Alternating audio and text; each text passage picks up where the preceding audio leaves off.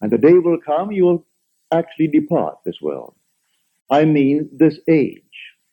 Because those who are departing it now, unless they are awakened, they still find themselves in a world just like this. But those who have awakened, who have experienced the second birth, the birth from above, find themselves in an entirely different age, where they're all imagination. And they are perfect. And wherever they go, everything is perfect. They don't have to raise a finger to make anything perfect, because they're perfect. All things must conform to them, for they're perfect. That's heaven. So heaven is not an area, it's not a realm, it's a body.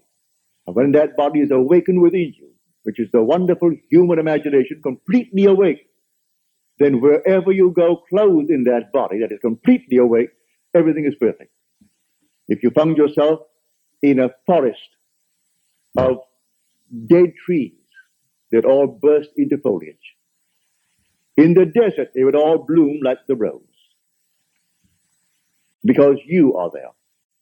No blind man, deaf man, no handicapped man could stand in your presence. He would be instantly transformed into a perfect man because you are perfect. That's heaven. It's harmony. So it's not a place where you're going to go, pearly streets and all that nonsense. No. It's just simply you in a world that is perfect because you are perfect.